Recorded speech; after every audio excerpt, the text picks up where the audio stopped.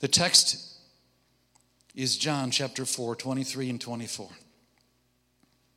But the time is coming, indeed it's here now, when true worshipers will worship the Father in spirit and in truth. The Father is looking for those who will worship him that way, for God is spirit. So those who worship him must worship in spirit and truth. The title of this is Worshipers That the Father is Seeking. Now, who are these worshipers? Who are these true worshipers that Jesus said the Father was looking for? And what is it about them that the Father would actually be out looking for them? What is that? What's going on that the Father would do that? To answer the question, we have to go back to the beginning. We have to go back to the book of Genesis, and we have to look at the fact that God created Adam and Eve in his own image. But because God is spirit, then he created them with a spirit, and it was in their spirit that which was the God conscious part of them. It was in their spirit. It was there that God allowed them, or that they were allowed rather, to hear the voice of God and to fellowship with him. And so they worked the ground and they walked with God, and everything was going along fine. Until one day, a long time ago, in a garden far, far away, something happened that changed everything. Let me tell you about it. Back in the beginning, when this old world was new, the Lord created one to love, and from the one made two, and asking them for nothing but to keep their heart's devotion true. And he was watching. He was watching. And then Adam walked in fellowship until deception came. And then he ran away from the God he loved and hid himself in shame. 'Cause he heard the sound of the Lord of life, and he knew he'd caused him pain. And God was searching. Yeah, he was searching and calling to him, Adam, Adam, where are you now? Where are you going? Adam, Adam, I love you so. Come home. Come on, come home to me. Come home to me.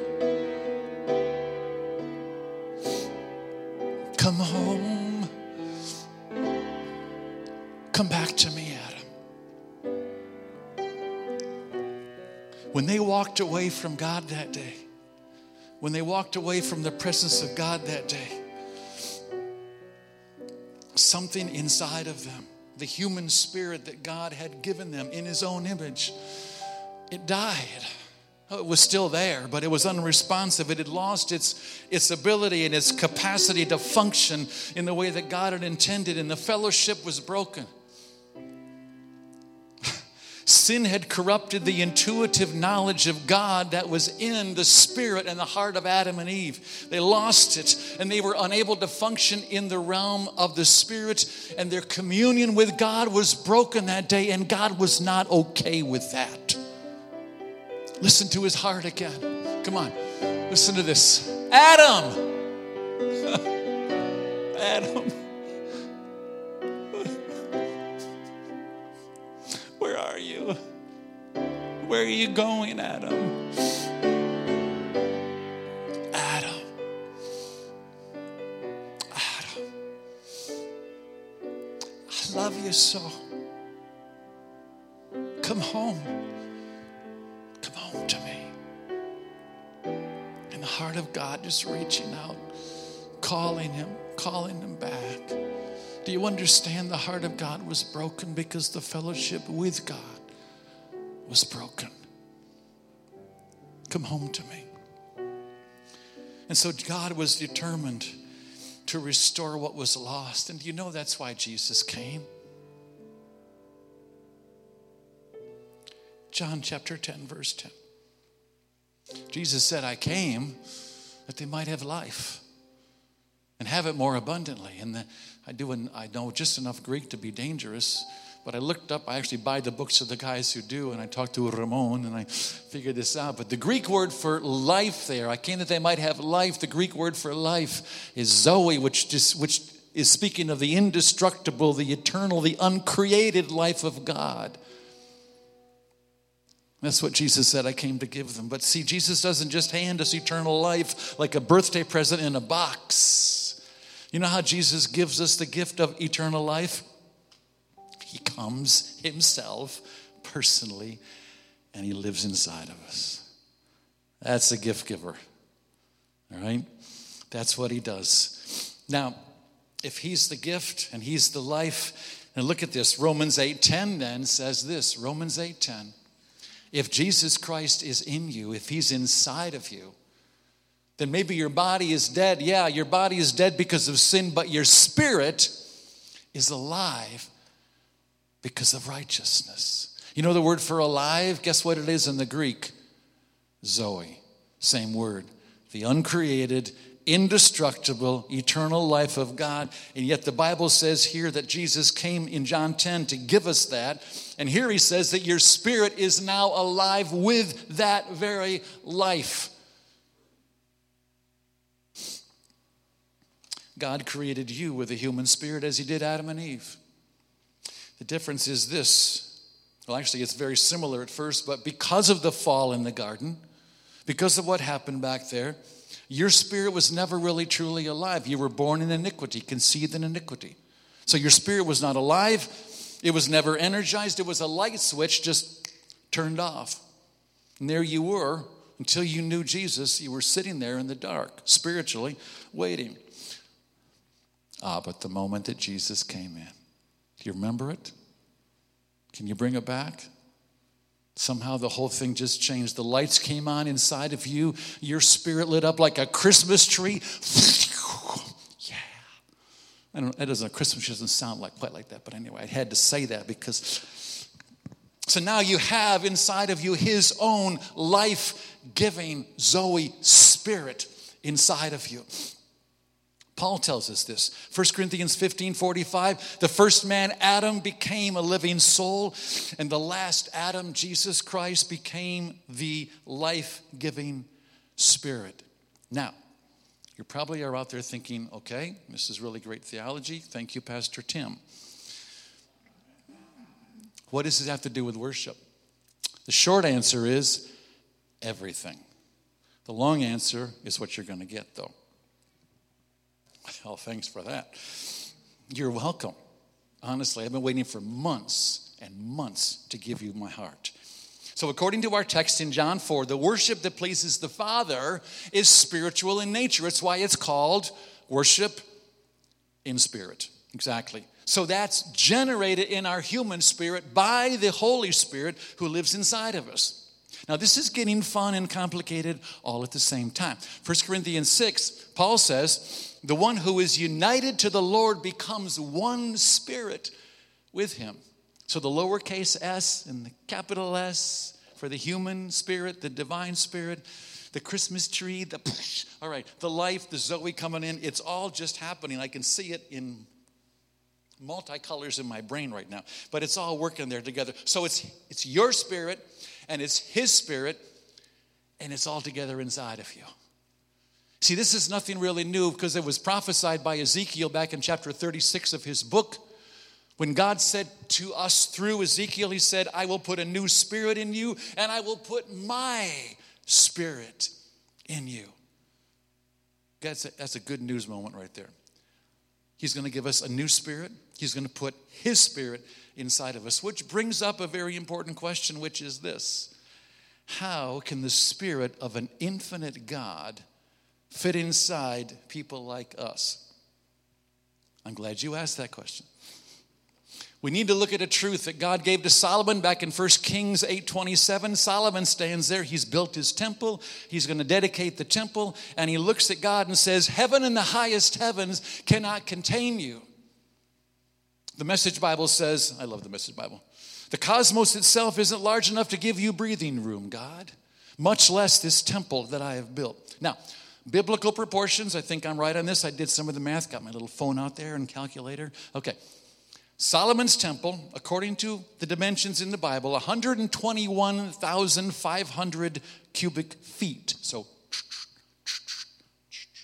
okay, 121,500 of those guys. The average human being is 2.5 cubic feet. Okay, so maybe 3.3 cubic feet after one of Kyler's lunches with chicken patties, then maybe I'm a little more volume. But the fact is, normally speaking, 2.5 cubic feet. Okay, so God could not fit, let's work in the math here because it's getting kind of sketchy. God could not fit in the temple of Solomon, and yet the Bible says that we are the temples of the Holy Spirit. All right? So the very same God that Solomon realized by revelation could not be contained, even forget his temple. He couldn't be contained by heaven in the highest heavens. And yet somehow he actually lives inside of us. You ready for the answer? This is going to fry your motherboard if you really think about this. Our spirit is not limited to the size of our body. Ooh. Lucas sound right there. Ooh. Like a theater. Okay, sorry about that. Okay. Our spirit is not limited to the size. Now, don't worry, I'm not getting too new agey mystical. I'm just going to say something to you. You need to hear this. With that one statement, we are stepping beyond the boundaries of science and logic. We're entering the realm of the supernatural. We're entering the realm of the spirit. And that's where we need to look at for a minute. And our three-dimensional world and our laws of physics no longer apply.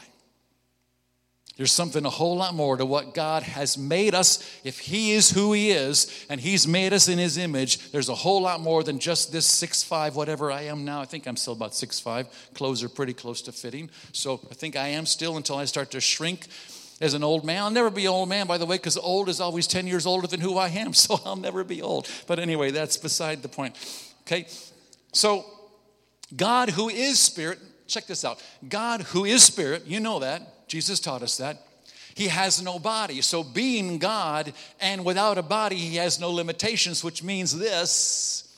He is alive and well and active right now in Lima, New York, just as much as he is in Lima, Peru. That's a little word pun if you get that. Okay, cool. Now watch this statement. Because he made us in his image, there is a spiritual dimension inside this body of ours that is not limited to this size of this body of ours. Let me read that again. Because he made us in his image, there's a spiritual dimension inside this body of ours that is not limited to the size of this body of ours. In other words, ready for the bottom line? This is like that math that I can never figure out. The bottom line is this. The infinite God can and does live inside of us because the inside of us is larger than the outside of us. Brain spinning right now. What in the world are you talking about? Listen to what C.S. Lewis said.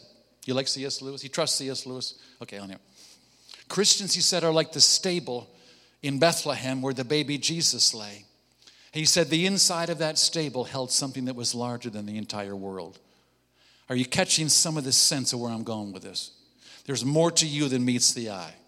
There's more to any of us. There's a spirit. We are made in the image of God. And when God has his way, something deep, searching deep, deep down inside, beyond what my five senses can begin to understand. Now, let me try to illustrate this using something that you might have heard of. It's called a volcano. You ever been around a volcano? I was 3 years in Hawaii. It's where I got saved, by the way, and so that was fun. So I didn't really see an active, like, run for your life kind of volcano. But the fact is, I've learned about them, began to study them, and it was through George MacDonald. I'll talk about him in a second, but George MacDonald said some things that helped me. So I understand that a volcano, when it erupts, the whole, and I had all kinds of good slides. I was going to give you like a live demonstration, but that would have been messy in the carpet. So anyway, so you get the fire and the lava and the smoke, and they're shooting out of the top of this mountain. Okay, that volcanic activity began way, way down. You ever heard of a magma chamber? Okay. What you need to realize is the magma chamber is not where it starts. That's where it pools together before it shoots up and out. Actually, further down beneath the surface is where it begins. Okay, I'm going to switch from lava to water. Anybody have been in the Pacific Ocean? Vivian, I know you have. Thank you. Oh, and sisters, yes, alike, swimmers. Okay, let me go way over in the Pacific Ocean. There is a point in the bottom of the ocean that's, as far as we know, the deepest point underwater in the world. It's called the Mariana Trench. To get a feel for that, you're hovering on your boat right over there, floating, looking down through murky waters. You would have to go 7 miles straight down, over 36,000 feet, to get to the bottom of the Mariana Trench. Thank you for that. It's like a sweet little amen right there. And this kind of, that's a long way down. Now, let me give you a feel. With that as a point of reference, realize this. A volcano says, oh yeah, that ain't nothing. A volcano the volcanic activity starts not 7 miles, but between 40 and 120 miles beneath the surface. Amen. So we got this activity going on way, way down inside, which means that, do the math here, okay, there's the mountain, there's the fire, the smoke, the lava coming out. But to realize that that's what I can see. What I can't see is far, far, far greater.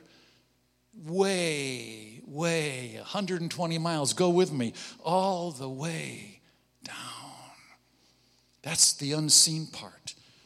That's what a volcano actually is. That's where it begins. So it's important for you to catch the analogy here, because the volcano is an analogy of what? Of the human spirit, of the depths inside of you.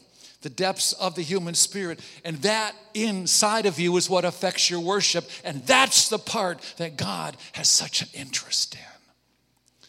They who worship the Father must worship in spirit. And I thought that was just kind of like it settles nicely from my head to my heart. And a little spiritual part of me right there, God says, oh no. What you are is you're made in my image. And what you are is you are deep. Deeper than you know. Way, way down inside. George MacDonald, let me just give you what he said. He was a 19th century theologian and he was an author. But he said that the depths of our heart are a mystery. Have you ever wondered about your heart? The depth of your own spiritual life? Can you fathom it all? Do you understand all of what goes on in your heart? Sometimes it's like, I have no idea who I really am. I'm thinking things, I'm saying things, I'm feeling things. I don't know where it comes from. It's like this roiling depth, and I can't even begin to see the bottom. And that's, if you ever experienced that, you're probably exactly right on. George MacDonald said this: the roots of your heart go down beyond your knowledge. In fact, he says, whole eternities beyond it, to the heart of God. So deep down in the recesses of your being, unknown to you, but not unknown to God, there's activity going on. The Lord is at work. I wish I could dramatize this and bring it out, but I can see it in my mind. It's like he is coming up, because he's way down before you knew he was ever there. He's way, way down, 40, 50, 80, 120 miles, just to use that analogy, but so far down. And he starts coming up, and he's like the lava in the volcano, and he's working his way. He's working his way, and he's coming up, and he's coming. This is beyond your knowledge. He's way in the deep parts, in the yucky parts, in the dark parts, and all that parts. He's coming up. And slowly coming into the light of your consciousness long before you were ever aware that he was there. And you just look over there, you look down in your heart and you say, Lord, what are you doing down there? I mean, that's a long way down, and I really can't see very much, maybe a mile. I can't see much of anything, but you tell me it's super deep. What are you doing down there? Got your hard helmet on, I can see. You got a jackhammer, you're working away at something. I see the dust coming up occasionally. Philippians is disarmingly simple when it says, work out your own salvation with fear and trembling. You know why? Because it's God Who's at work in you? How far down? Just, no. We're talking bungee jumping all the way down to the depths. I got to hire you, whoever you are. Thank you for that whistle. But God is down there doing what only God can do, and that He is in the foundation of your volcano. He's in the depths of your spirit, and He is perfecting holiness. That's what He's down there for. He's perfecting holiness. Listen to 2 Corinthians 7:1. Paul says, beloved ones, beloved ones, beloved ones. Listen. Because of our deepest respect and worship of God, we must remove everything from our lives that contaminates body and spirit and continue to complete the development of holiness within us. Brother Stacy, that's the Passion Translation. He and I love that. Beloved ones, because of our deepest respect and worship of God, we must remove everything from our lives that contaminates body and spirit and continue to complete the development of holiness within us. Did you catch what he just said here? I'm thinking contamination, pollution, that kind of stuff, that makes sense in my body. But he says, no, your spirit, your human spirit, actually can have a contamination within it. That's why God is down in those depths of who you are. It's not just your body, it's your spirit. David knew this in the Old Testament. He said in Psalm 32, blessed is the one in whose spirit there is no deceit, in whose spirit there's nothing false, in whose spirit there's nothing dishonest, in whose spirit there's no double agenda. Just you are, what did he say to Nathanael in John 1:47? Like, behold, an Israelite indeed in whom is no guile. Just, I'm seeing transparency right through this man. Jesus looked at him and read him in his spirit. The New Testament teaches that when this Holy Spirit lives inside of us, the Bible says He searches our hearts. He's in there. Bless you. And He does, and He blesses us. It's nothing to sneeze at, too. He blesses us. I set her up. The check's in the mail for that. But He searches, He gets inside, the Holy Spirit's inside of us. He's down there, He's searching, He's looking, He's going after things. We sang it earlier. David said this in Psalm 139, search me, O God, because I don't know how to do it. I can't get down that far. Search me, O God, and know my heart. Try me and know my thoughts, and see if there's any wicked way in me. If you don't like the word wicked, don't read the King James, but realize it's not a bad translation. She said the Hebrew actually means more than a wicked way. It means that there's no hurtful way. There's no way of pain in me. There's no offensive way. There's no idolatrous way inside of me. Search me and make sure of that. In fact, the Living Bible, which is like the Message Bible of the 70s, the Living Bible says, point out anything you find in me that makes you sad. Wow.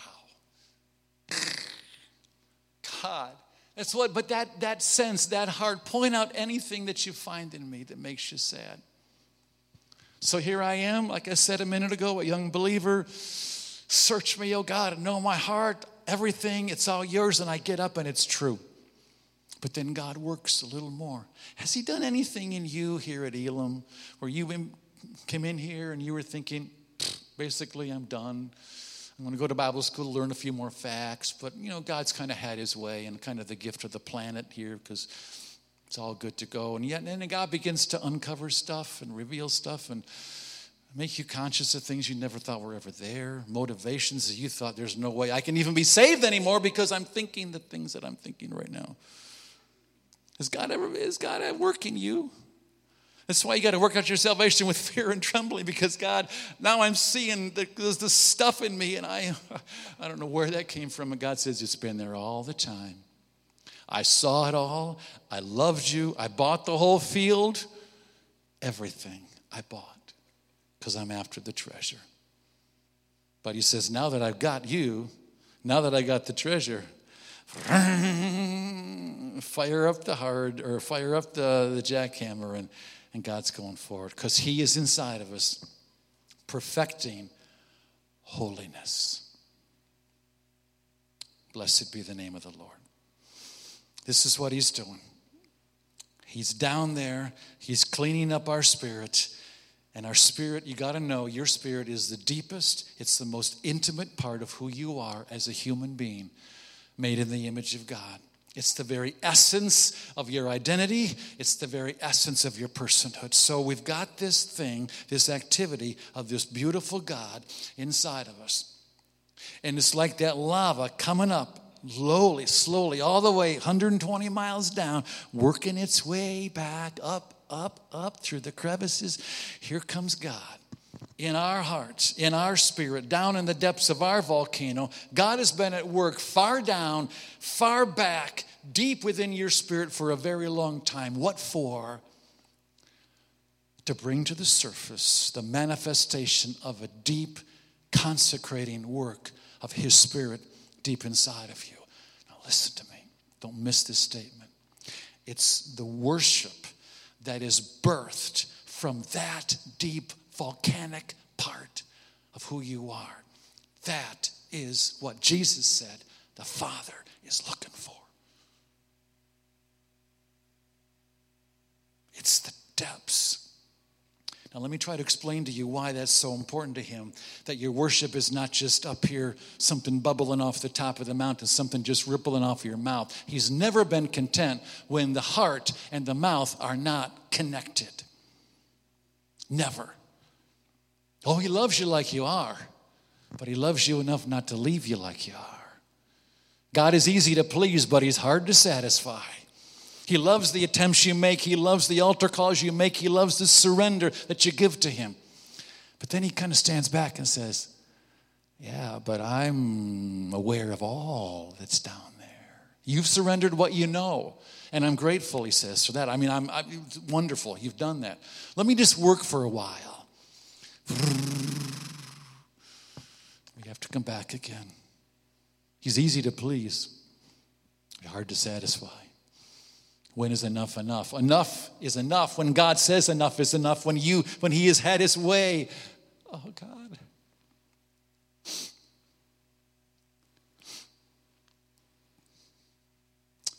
To the deep places. The deep places inside. He's a jealous lover. So he's looking down in the depths. He's looking for people. I want to tell you something about what God's doing. He's looking for people that there's something about us that amazingly enough can, by the work of the Spirit, but it can begin to correlate with the one that we are made in, the one in whose image we are made. Okay, let me explain that better. God is looking for a partner. He's looking for a bride. How's that for biblical? All right, the bride of Christ. Okay, so he's looking for a bride who's holy because he's holy, and he's looking for someone that corresponds in the realm of the Spirit to himself. Let me explain. Let me sidebar for a second. I'm not a marriage counselor, but if I was, I would say things like this. If you're ever looking for a marriage partner, ooh, now I got your attention.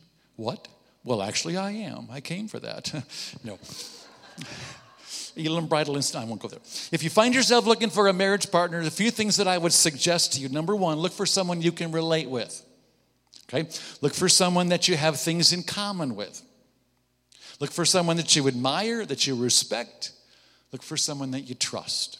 Look for someone with integrity. Look for someone who loves God deeply and loves you deeply. And lastly, I would say look for someone who's not shallow, but someone who's got some depth to them. There's a girl to your right and my left, over here. Her name is Margie. She was in my freshman class at Elam in 1977, and when I met her and I got to know her, all of those descriptions I just read to you, that's what I admired about her. But of course, I wasn't blind.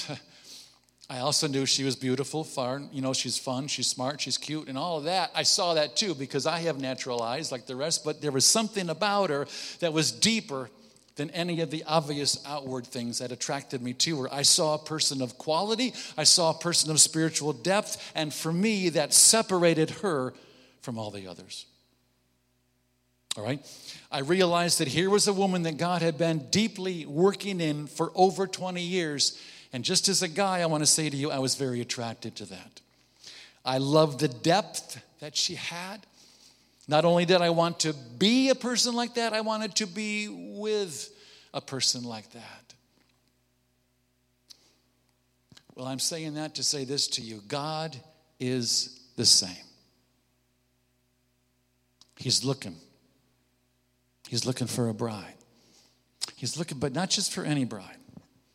And not a child bride. He's looking for someone who's going to be able to be with him for eternity. He's looking for those he can relate with. He's looking for those that he has much in common with, those with integrity, those that he can trust, those who will love him and he can love back. He's looking for depth in the communion and in the worship of his bride. He's looking for her, and he is at work in her because she is the one that he longs to spend eternity with.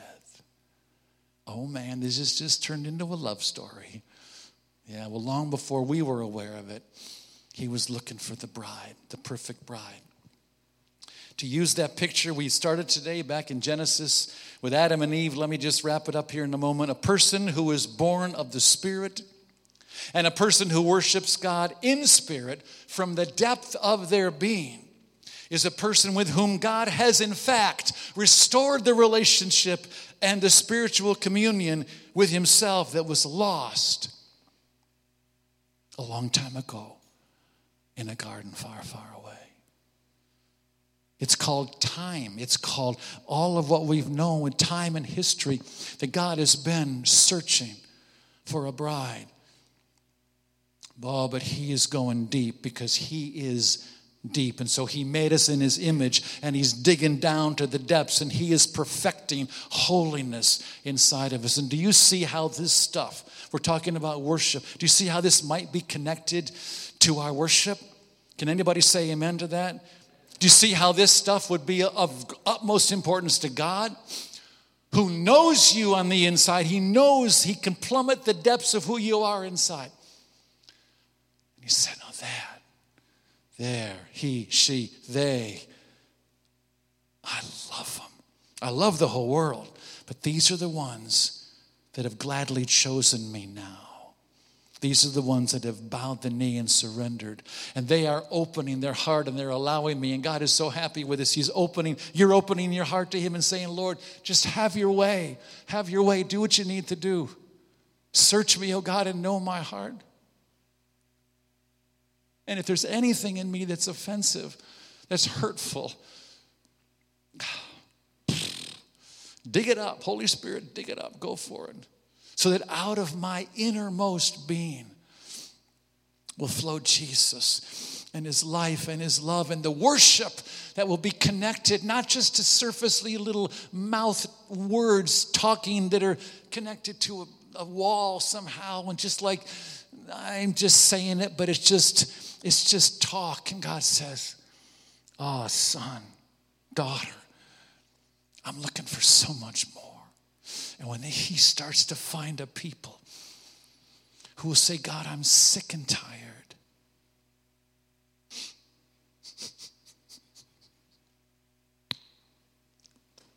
of just singing songs, and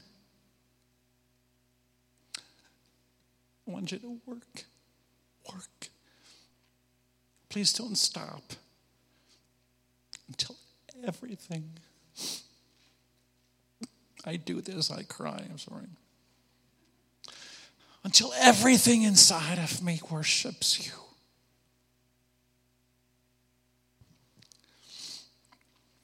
It's not a game.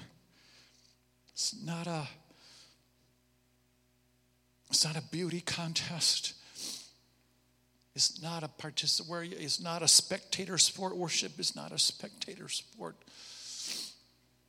And I know enough about church history to breaks my heart sometimes when I see patterns that have repeated through church history. And we're back to this. What God wants from worship is what needs to be the philosophy that I live by. And I don't go to Hillsongs in Bethel. I don't go to Europe. I don't go anywhere. I don't look for my philosophy of worship by a 20-something with the guitar over their shoulder. I go to the Bible. And I say, God, what do you want?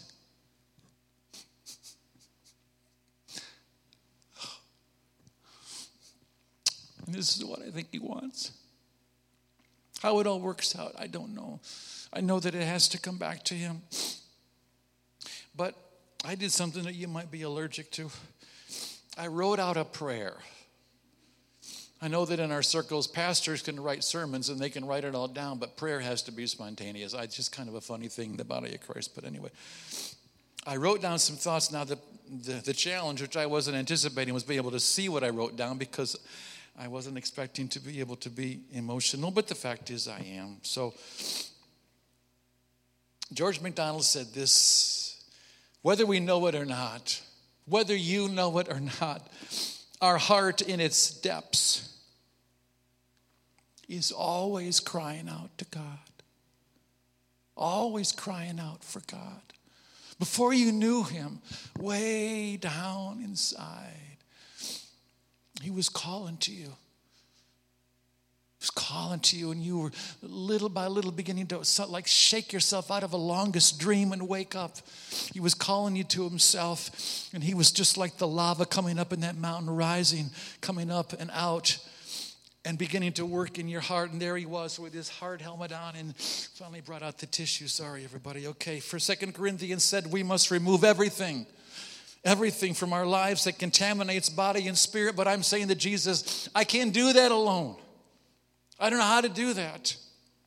I can repent if I see that it's wrong. I can drop to my knees at the altar, but Lord, I can't get down inside.